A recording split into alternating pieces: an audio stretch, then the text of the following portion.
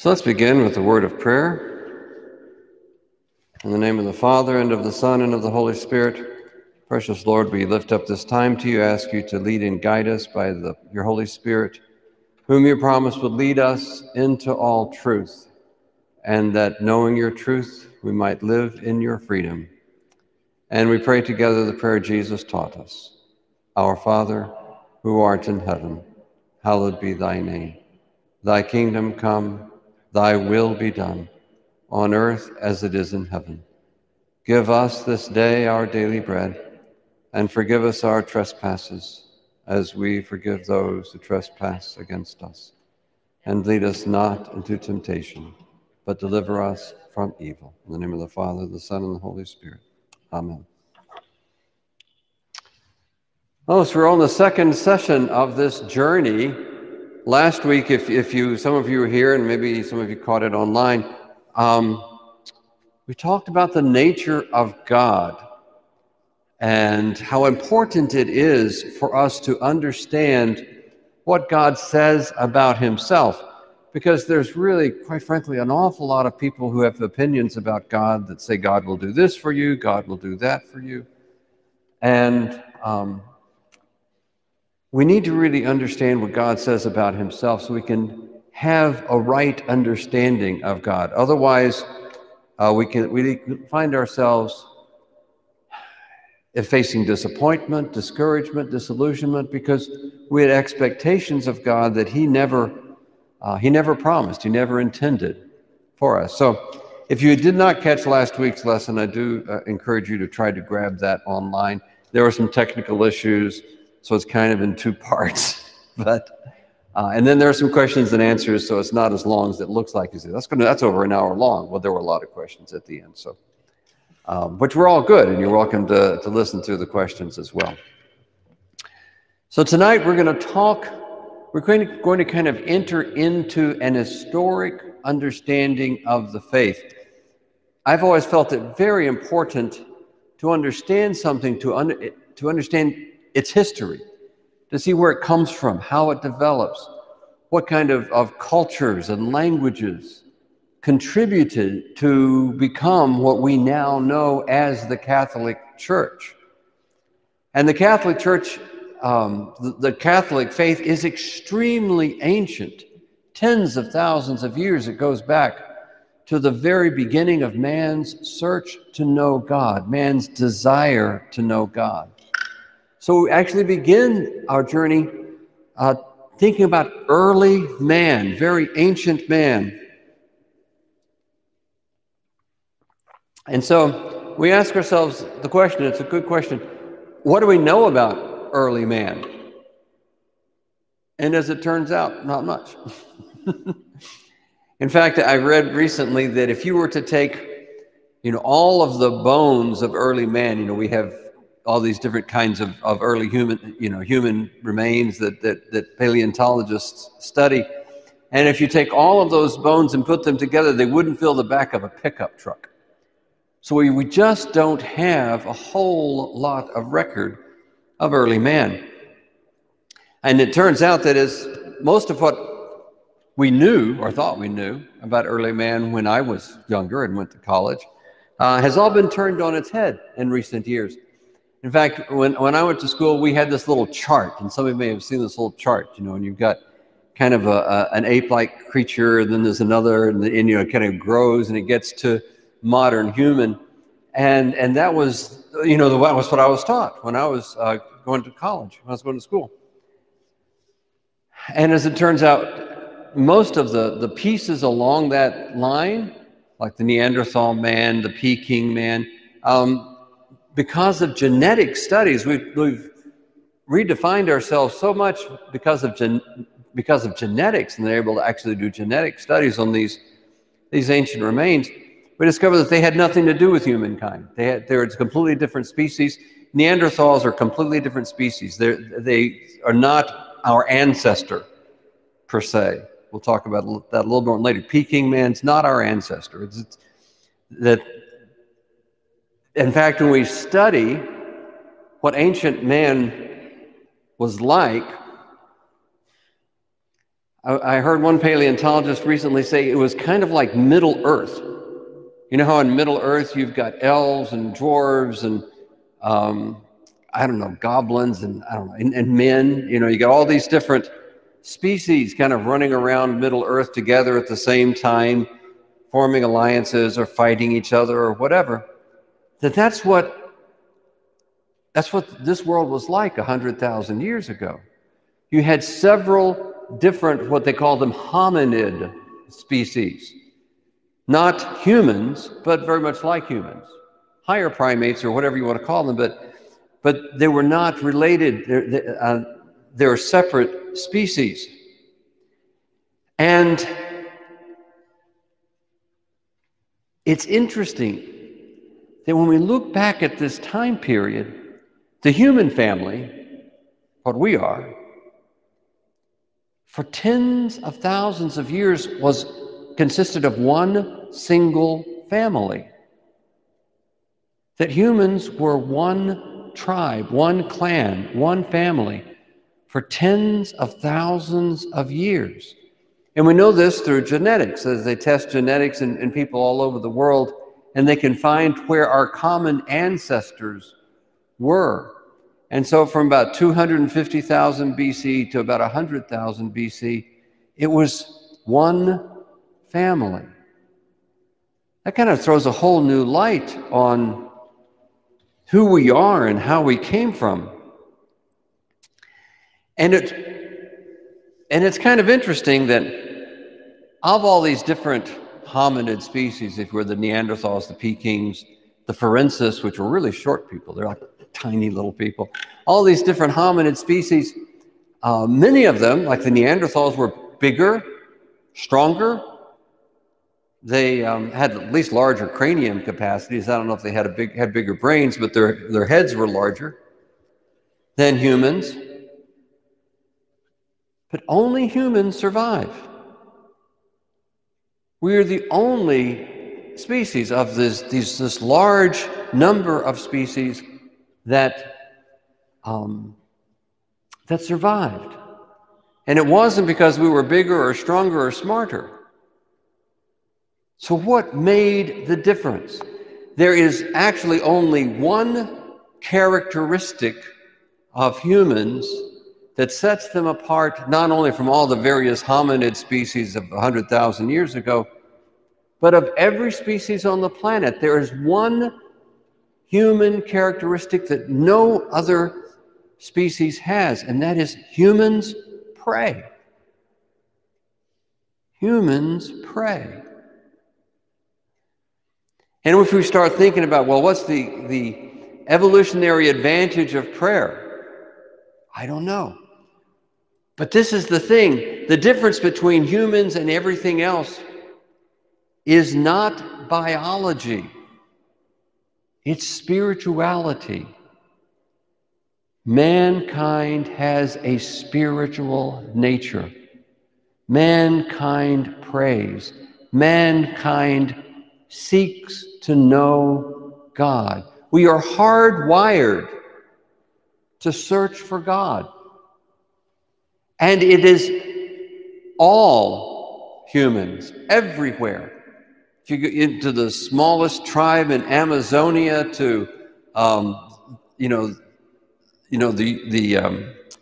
Mongolian nomads, living in their yurts, to everybody else in the planet, all humans pray. All humans seek to know God. There is deep down inside us a hardwired search to be reunited with an unseen God that we don't understand, but that we know is there. And our lives are driven by that.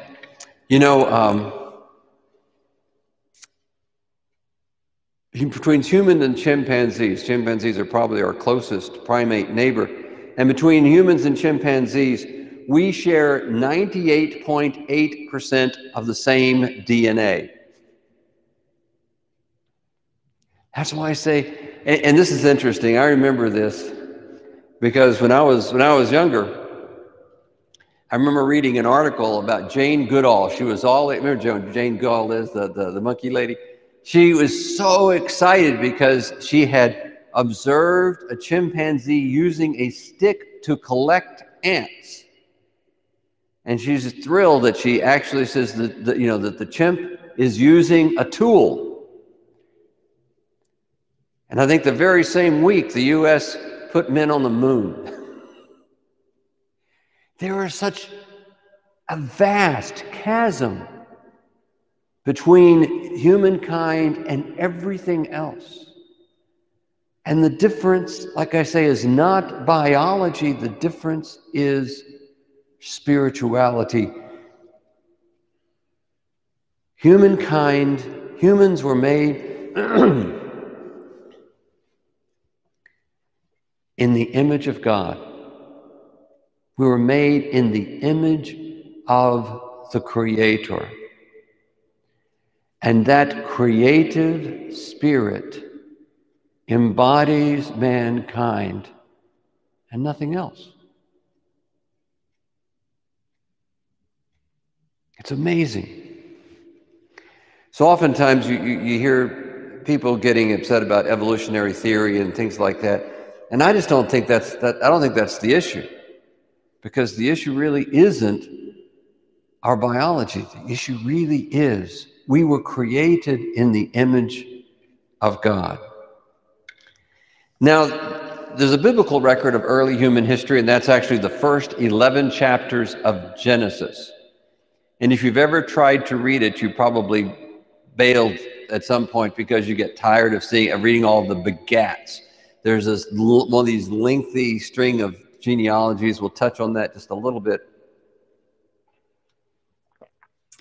But these first 11 chapters of Genesis express to us man's earliest history, man's earliest search for God. And it opens with a song, the song of creation. That first chapter of Genesis is a song. If you read it carefully, you see you've got a verse and a chorus, a verse and a chorus. So you've got this little introductory recitative where you have, in the beginning, God created the heavens and the earth. And then you get the beginning, the first verse of the song. And there was darkness, and God separated the light from darkness, and there was evening and morning the first day. And then there's the next verse, and it goes, and there was evening and morning the second day. It's like a little verse and chorus. It's a song of creation that was sung by early man from the beginning of time. We don't really know where it came from. See, one of the things that we notice about particularly these first few chapters of the scriptures that deal with early man is these are not Bible stories. We think of them as Bible stories because we're taught them as Bible stories as a kid, right? But the truth is that they exist in every culture, in every religion all over the world. All over the world, they have one version or another of these stories that we have in these first 11 chapters, because this is the tale of early man, long before they began to divide up into the Semitic peoples and the Indo-Europeans and the Asians and all the different classifications of peoples. This is back when humankind was one family. We were one family for 100,000 years. But one of the things that's interesting about this song of creation is two things in particular stand in stark contrast to many pagan cosmogonies, they're called, stories of creation. A couple of things are very unique about this one. And the first unique characteristic is that it gives the world a beginning. If you studied, Hinduism or some of the Middle Asian religions, you hear about the wheel of time, that everything just keeps cycling over and over again. And this was the common, that concept really doesn't originate in India, it originates in Chaldea. And that's a very, very ancient concept. And you can see how ancient people, the ancients could just sit there and look and observe, and they could start to come up with ideas about how the world works, and they see the change of the seasons, and they see, the foliage being born and the foliage dying and being reborn, and they begin to create a cycle of nature concept of cosmogony, or creation of the world. And that was a very common pagan concept. Yet, in Genesis, there's nothing. God creates the entire universe from nothing. And suddenly it's there. The light is separated from the darkness, and the light begins to expand throughout the universe and to grow and to thrive and to become stars and planets and plant life and animal life. It all begins to grow from that one little seed of light. Now, what's interesting is that concept of creation was actually laughed at throughout the world until the mid-20th century. And actually, earlier in the 20th century, there was a Jesuit priest by the name of Georges Lemaitre. He's from Belgium. What does that make him, a phlegm? I don't know. Anyway, he's from Belgium. And he was not only a brilliant priest, he was also an amateur mathematician. And this, of course, is in the early days of the discovery of nuclear science. Albert Einstein, Niels Bohr, all of these personages who are discovering the essence of the world, the essence of the cosmos. And so he's reading the first chapter of Genesis, and he begins to develop a theory of this primordial atom. It's called the atom. And at this point, early in the 20th century, we weren't exactly sure what an atom was. Niels Bohr, one of the great fathers of the discovery of the atom, called it plum pudding. But anyway, he begins to develop this theory, and he works it all out mathematically. He takes it to Albert Einstein himself. And they sit on a train, and they go through all these equations. And Einstein goes, well, I can't argue with your math. It all looks very good, but there are some religious undertones to this. We don't want to have religious undertones, because only in Genesis is there this concept the world starts from nothing, from this primordial atom, and then spreads everywhere. And so it was pretty much laughed at, really, until the 1950s, when two scientists from Bell Labs discovered the background cosmic radiation. And they renamed Georges Lemaitre's theory from that of the primordial atom to the Big Bang. It all came because a mathematician read Genesis and said, if the universe started from nothing, it must have been like this. But that doesn't mean that 100,000 years ago, early man was a great mathematicians or scientists, but they sought God and they experienced revelation. They understood revelation, they understood knowledge from God, and they put it into a song. And the second thing that stands out, that's different about the song of creation in Genesis between, again, most pagan religions of antiquity, and that is, in the end, God looks at everything and says, it is good. In pagan religions, everything's not good. There's good and there's bad, and the two forces are always at war with each other. You see this particularly in polytheism. When you look at the pantheons, the pantheon gods of either Hinduism or of Greece or of Rome, and you see that there are good gods and there are bad gods. And they're always fighting each other. They're always at war with each other. There is not a sense that everything that is created is, in fact, good. That's a very basic understanding of Catholic faith, and it comes from this song that's 100,000 years old. Everything God created is good. It's not a yin and a yang where the darkness and the light are all kind of intermixed, intertwined with each other. There is the light, which is God. And there is the darkness, which is the absence of God. And in fact, if you study this thing in physics, Darkness doesn't exist. It's just the absence of light. There's no substance to darkness. It's just a shadow.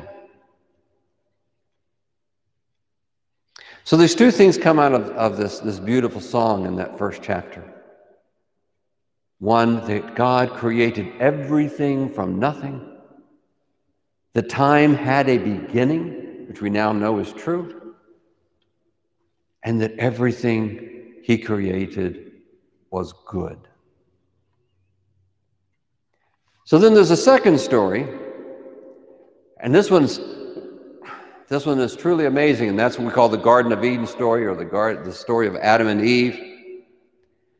And I'm going to read just a bit from the scriptures here, from Genesis chapter 2. A mist went up from the earth and watered the whole face of the ground. And the Lord God formed man of dust from the ground and breathed into his nostrils the breath of life. And man became a living being. And the Lord God planted a garden in Eden in the east, and there he put man whom he had formed.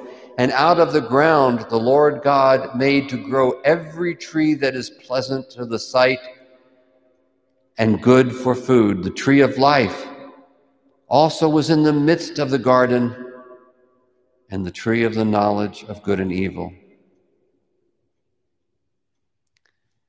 Now, a lot of times we try to connect these two stories, the song of creation from Genesis 1 and the Garden of Eden from Genesis 2. They actually are two separate stories.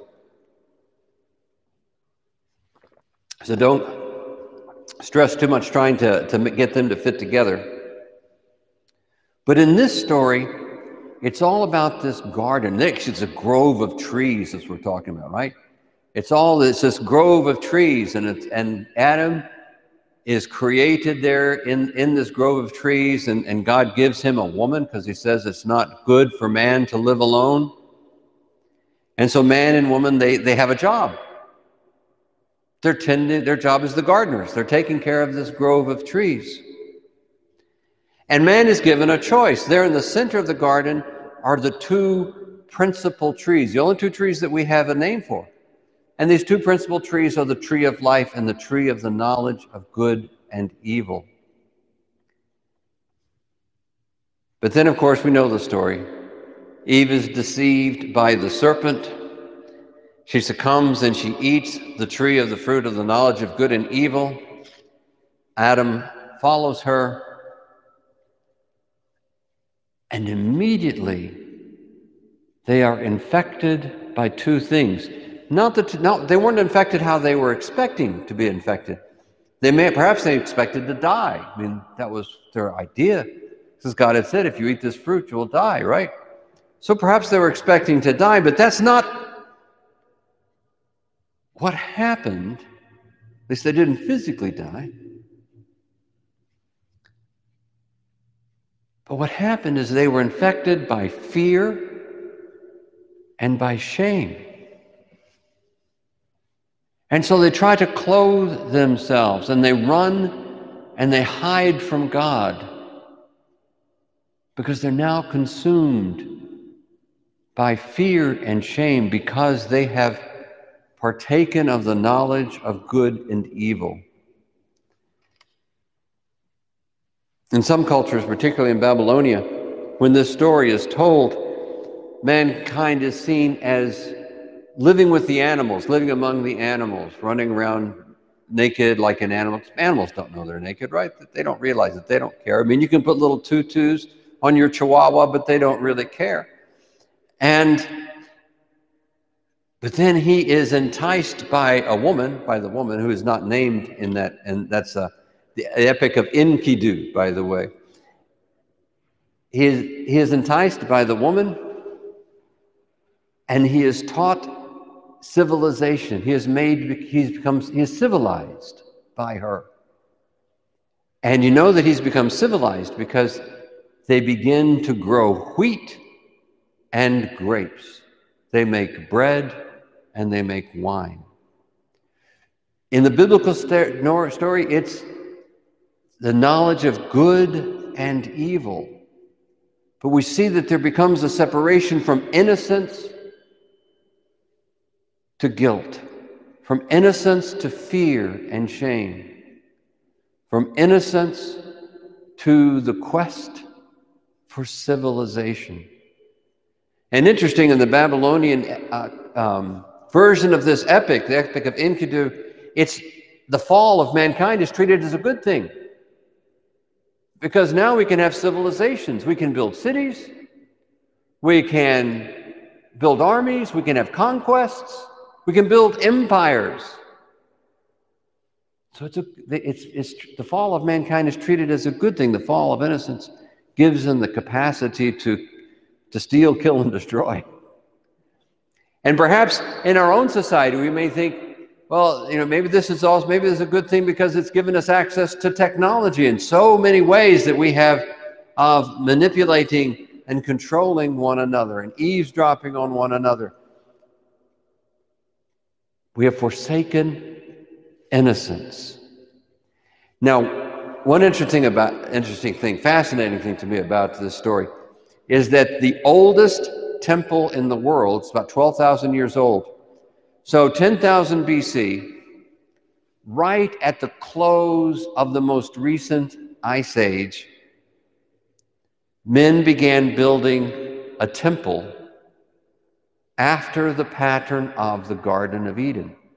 And if you look at photographs of what's being excavated, it's in southern Turkey, the biggest one called the Göbekli Tepe, which means Potbelly Hill, because it's up on this big hill. And they're excavating this, and you see these stone effigies of trees. And all along, and on all of these trees, they've carved images of animals. You've got birds up in the branches, right? You've got scorpion, you have creepy, crawly things going up and down the trunk. On one of them, they've got this lion or some panther or some kind of big cat crawling down the trunk. It's actually quite intricate when you're talking about carvings that are 12,000 years old. And so you have all these trees that are in concentric circles, and in the center are the two principal trees, the tree of life and the tree of the knowledge of good and evil. So what does this tell us about, again, early man 12,000 years ago? This story of the Garden of Eden is their ancient liturgy. Worship has always been about recalling God's interaction with humankind. You think of the Passover meal, you go to a Jewish home and you celebrate the Passover, and it's a reenactment of the crossing of the Red Sea. You take the hyssop and you dip it in the salt water and you recite, I forget exactly what they recite, but as the hyssop is dipped in the salt water, so the children of Israel brought through the Red Sea to the promised land. But it's a reenactment of the Exodus. We call it the Exodus story. Even in our own liturgy, it is a reenactment of the Last Supper, isn't it? I pick up the bread and I say the exact same words that Jesus said in the consecration of the bread. I take the chalice, the cup of wine, say the exact same words that Jesus said as he consecrated the wine at the Last Supper. It is a reenactment of that event, of that first Eucharist.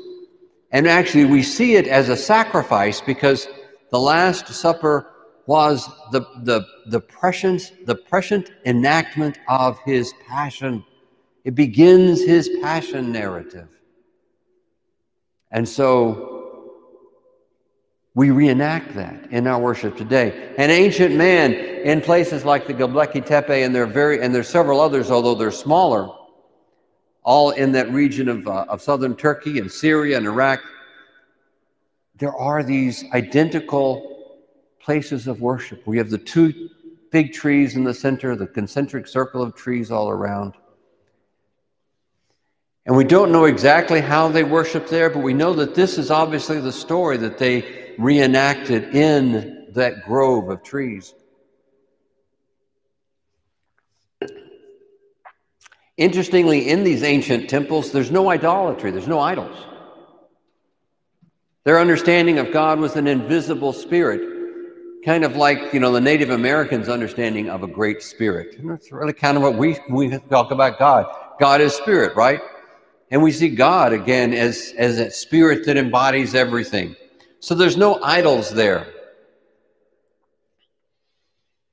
And in fact, we talk about the relationship between Native Americans and these. When you look at the pictographs carved into these trees, they look very much like Native American art. And in fact, we talk about 10,000 BC. That is the exact same time that tribes are making their way across the Bering Strait ice bridge, becoming the Native Americans, are moving at the same time. So they're probably related people group. And this was built when mankind was still a hunter-gatherer, before they even began to have agriculture. Agriculture had not been invented. This is so very ancient. But here's why it is so critical, why it's so key, why this became the center of worship to them. Because there are several things that we learn from the Eden story, and this is what probably made up this very ancient religion, which eventually becomes the Catholic faith. And that is one, that God created mankind to enjoy a special relationship with him. There were a lot of animals in the garden. There was a snake in the garden. There were a lot of animals in the garden, but only man received the breath of life. Only man was made in the image of the Creator. Only mankind walked with God in the cool of the day, conversed with God, enjoyed that special relationship with God.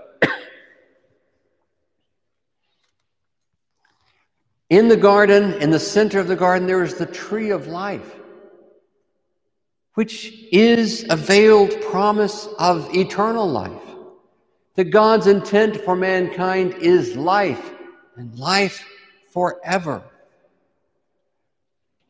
God gave in the garden, man had dominion over all the other animals and the trees and everything else in the garden. Man had dominion. That's why when you look at the Göbekli Tepe, you see all these carvings of animals, because in the garden, man was given dominion over all the creatures of the earth.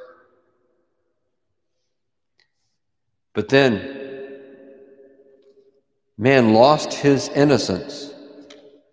Man embraced the knowledge of good and evil and became separated from God, at least in his soul, in his mind, his will, and emotions. Man became separated from God. But at that very time, on that very day, God promised a Redeemer. God promised to save man from the destruction of the fall. And he does it when he curses the serpent. This is interesting. When he curses the serpent who deceived Eve, this is what God says to the serpent. Because you have done this, cursed are you above all cattle and above all wild animals. Upon your belly you shall go, and dust you shall eat all the days of your life. And I will put enmity between you and the woman. I will put enmity between you and the woman, between your seed and her seed. He shall bruise your head, and you shall bruise his heel. This is the first promise of the Messiah. This is the first promise of Jesus. This is the first promise of redemption. To this day, I had to take my little grandson up here and show him this. When we see the Blessed Virgin, you notice what she's standing on? She's crushing the head of the serpent. Now, a lot of times people ask me, so who's supposed to crush the head of the serpent? Mary or Jesus? And the reality is they both are. They both have to. It's a joint deal. And in fact, it's kind of a three-way deal because we're supposed to get in on it with them. Because what made mankind subservient to the serpent, submitting to his deception, and living in disobedience of God's very, very simple command. Don't eat that tree. It's not good for you. And what broke the fall, what restored mankind to union with God, was obedience. Disobedience broke the relationship. Obedience restored the relationship. And so Mary is the first who has to take that step of obedience. In fact, by comparing Eve and Mary, and in fact, Mary is referred to by the early church fathers, even as early as the 2nd century, as the new Eve. The first Eve brought us into death. The new Eve brought us into life. Christ being the new Adam, the first Adam bringing us to death, the new Adam bringing us to life. So when we compare Eve with Mary, we see that Eve was deceived and she disobeyed God. But Mary, she listened to the truth spoken by the angel, and she gave the angel her fiat. She gave God her fiat. Let it be done to me according to your word. That step of obedience crushes the head of the serpent. And in other comparisons with Mary and Eve, Eve listens to the serpent, and Mary listens to her son, and she tells all of them at the wedding, do whatever he tells you. Eve became the natural mother of all the living, and Mary the spiritual mother of all the faithful. In this story, it's very, very ancient, and was the central focus of worship for thousands, tens of thousands of years, we see the announcement that the enmity is between the serpent and the woman, between the seed of the serpent and the seed of the woman. I mean, that in and of itself is a prophecy of the virgin birth. It's the seed of the woman that crushes the head of the serpent. And as Eve was, and as we talk about, the first Eve and the new Eve, we have the first Adam and the second Adam, the new Adam, which is Christ himself. And we see that Adam was a son of God. Did you realize that? He didn't have a father except for God. But he was God's created son, not his begotten son. Adam was the created son of God. Jesus was the begotten son of God. Adam, of course, disobeyed.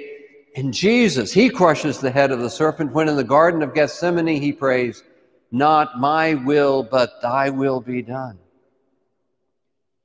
His voluntary obedience to his Father, again, crushes the head of the serpent. The first Adam rebelled in the Garden of Eden. Jesus, the new Adam, submitted in the Garden of Gethsemane. And I always like this part of the story. Adam blames his wife. Did you notice that? When God says and said, what did you do? And Adam says, she did it. It was the woman you gave me who did it. But Jesus took on the sins of the world. And as Adam was cast out of the Garden of Eden, Christ becomes the gate. Christ becomes the way, the path into the new paradise. This ancient story, celebrated in places like the Göbekli Tepe 12,000 years ago and many other.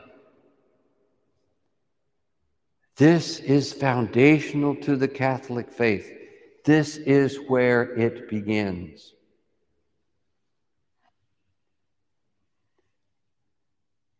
Now, for those of you who have questions about the first 11 chapters of Genesis, obviously everybody wants to know, what about all the begats, right? How come we have to live through all the list of genealogies?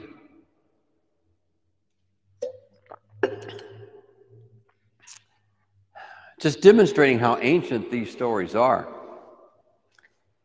You know, we get bored by the begats, we get bored by the genealogies, but you know, if you live in a world like Middle Earth where you've got a dozen different kinds of hominid species that live around you, being able to prove that you are human, that your father was human, your grandfather was human, your great-grandfather, being able to prove your humanity becomes very important.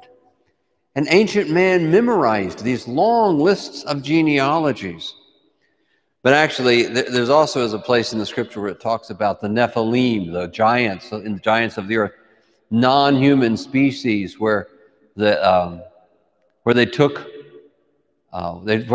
human women among them. And in fact, as we now know, Europeans, I think most of us, Europeans are about 4% Neanderthal. Our DNA is about 4% Neanderthal because there was some intermixing between Neanderthals and humans, which the scripture talks about 50,000 years ago. And interesting, Africans are less than 1% because the Neanderthals didn't get that far south.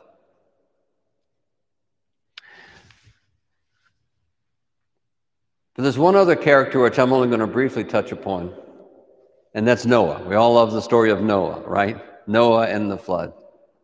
Who built the ark? Noah, Noah. Brother Noah built the ark. You know that song? You know that song. It's a Sunday school song. That's what happens when you raise Protestants. You learn these songs.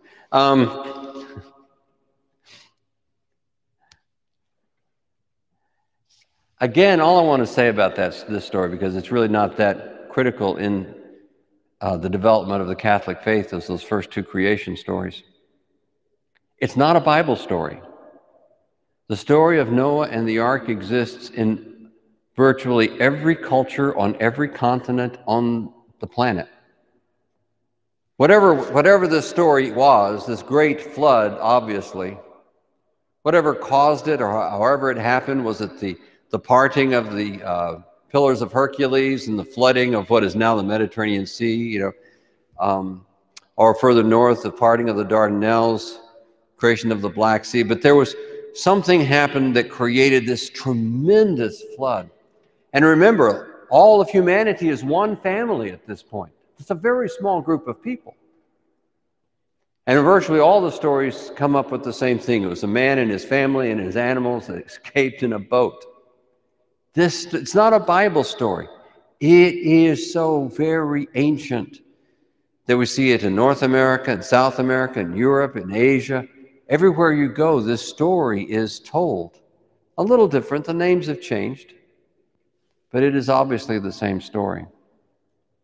And like I say, it doesn't have a lot of impact upon the centrality of the Catholic faith like these two creation stories do, but everybody's always wondering about, was there really ever a flood? Was there really a boat? Something happened that was of enough significance that everybody in the world remembered it, whatever it was.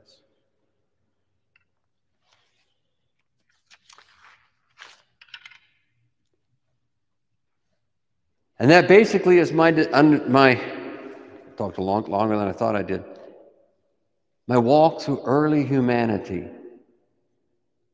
But to see the Catholic faith being created not 2,000 years ago with Jesus, which is significant enough, but tens of thousands of years ago, early man, through his understanding of God, began to develop the concepts that are foundational, that God created everything from nothing, that everything God created is good, that man has separated from God, but God promises, on that very day, God promised a Savior who would be born of the seed of the woman.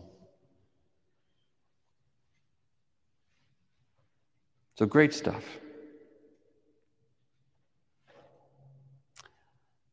So we do have some time. I can open it for questions. Yes? It gives me great hope when you talk about how we're hardwired to pray, but it concerns me that even though people are hardwired, many of them don't do that. I'm going to see if I can turn this on. There you go. So I'll leave you the microphone. You can hand that to the next person who has a question, and I'll repeat your question. That there are humanity is hardwired to pray, but there's so many who don't want to pray. But here's the thing. If they don't have an experience with the true God, they make one up. How many people do we know who don't believe in God, but they pray to the universe? They pray to the creation instead of the creator. We've seen that. And we see intentional attempts to create a state God. Roman emperors wanted to declare themselves to be God and put Christians to death because they refused to acknowledge the emperor as God. In the last century, the Soviet Union and Communist China want to create the state is God and do away with God, but they have. But people we're hardwired to find God, and so totalitarian regimes and throughout history have tried to establish themselves as God, and it's never worked well for them. Yeah, but man needs a God. We know deep inside our being that God is there. And again, of course, you know I'm a combat veteran. You know the easiest way to cure an atheist is to put him in a combat zone. They start learning how to pray real fast. and that's not a, you know, I mean, it's kind of a joke. There are no atheists in foxholes, but that's really true. Any other questions? Want to give her the mic?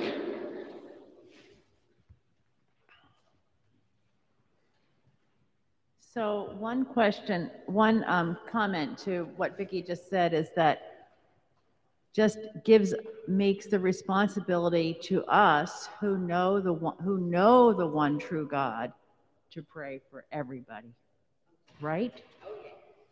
To pray so that they would seek truth and find truth. Not just to pray for them, but to be able to present God to them in a way they can understand. That's true too. And see, this is one of the reasons for the discovery classes, is that God has been presented in such a way that people give up on it. They can't conceive of God. You know, so many people, you know, a lot of preachers who'll talk about these first 11 chapters of Genesis spend their whole time trying to prove they're literally true. But that's not the point. The literality of the Bible is not the point. The point is these key understandings that are taught to us. That God created everything from nothing, that everything is created good, that man has separated from God, but God has promised a Redeemer. I mean, that's what's important. Not to try to date this or to place make a literal interpretation of it. Yes? I have another question. I actually have a question. So how do we know for sure that there was no idol worship in ancient liturgies, like that one in that temple with the trees? Why do we know? Why are we saying there was no idol worship anywhere at the same time? Just because it hasn't been found? There are no idols in the excavations have produced no idols. There are no idols there. And in fact, idolatry. When did idol worship begin? What? Idol worship began between 3,000 and 4,000 BC. How do I know that? Because I've studied. Okay, so I guess I can't do the whole thing, so I need to do another class.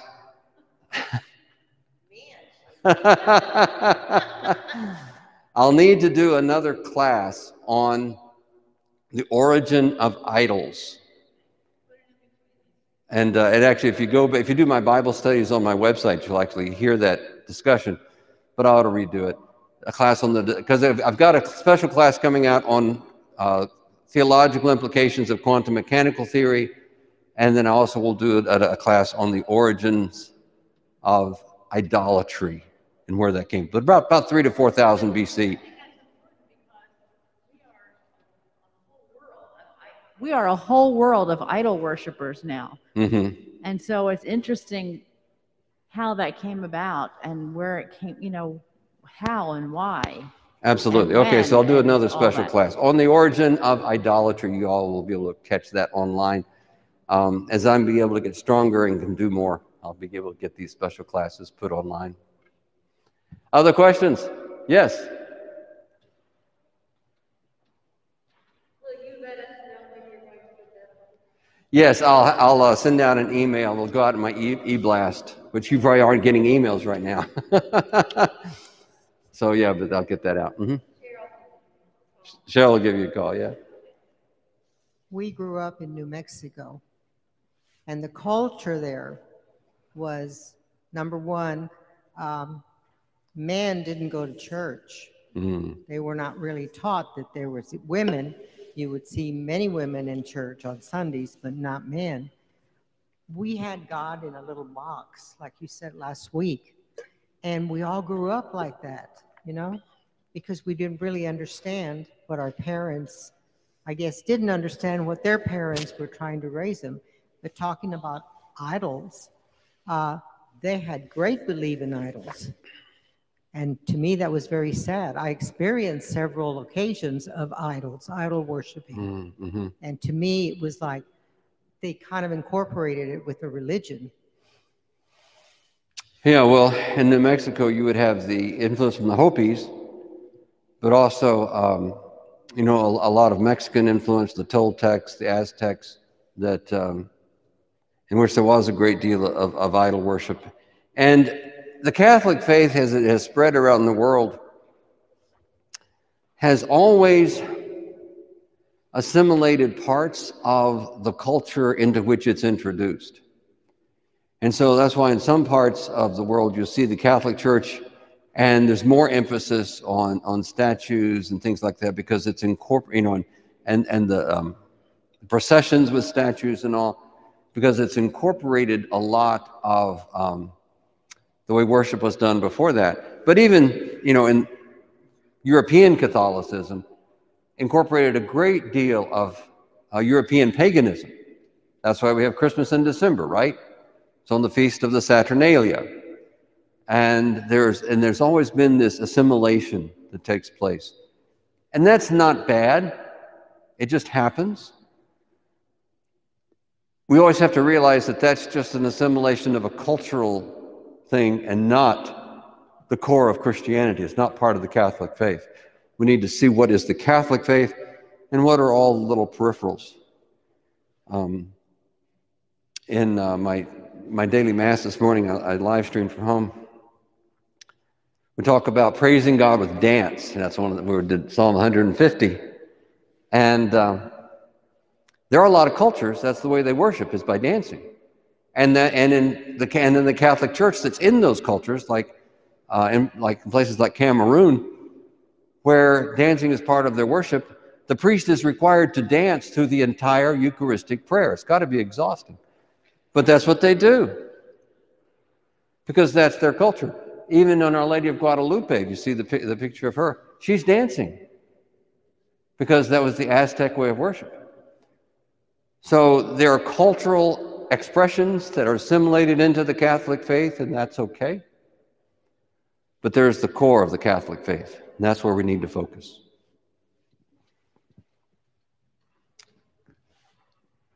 Any other questions? All right. It's almost 8 o'clock. We're doing better than last week. And so let's close with a word of prayer. In the name of the Father, and of the Son, and of the Holy Spirit. Heavenly Father, we thank you that you have revealed truth to humankind. Even thousands and thousands of years ago, you are revealing yourself to humanity. And they're recording what they have learned from you in this book that we now call the Bible. We thank you that in these ancient stories, you have revealed to us that you created all things, and that all things you created are good. We thank you that you have promised us a Redeemer, and in fact, you sent your Messiah to redeem mankind from sin and to establish in mankind the relationship that Adam and Eve enjoyed before the fall. We thank you, precious Jesus, for the seed of the woman, our Lord Jesus, born of the Virgin Mary. We thank you for the fiat of the Blessed Virgin. We thank you for the obedient submission of Christ even to death on the cross. And we join ourselves to that fiat. We join ourselves to that submission in our own lives, submitting ourselves to you in all that we are and all that we have. And so let us pray together the Hail Mary. Hail Mary, full of grace, the Lord is with thee. Blessed art thou among women, and blessed is the fruit of thy womb, Jesus. Holy Mary, Mother of God, pray for us sinners now and at the hour of our death. Amen. In the name of the Father, the Son, and the Holy Spirit. Amen.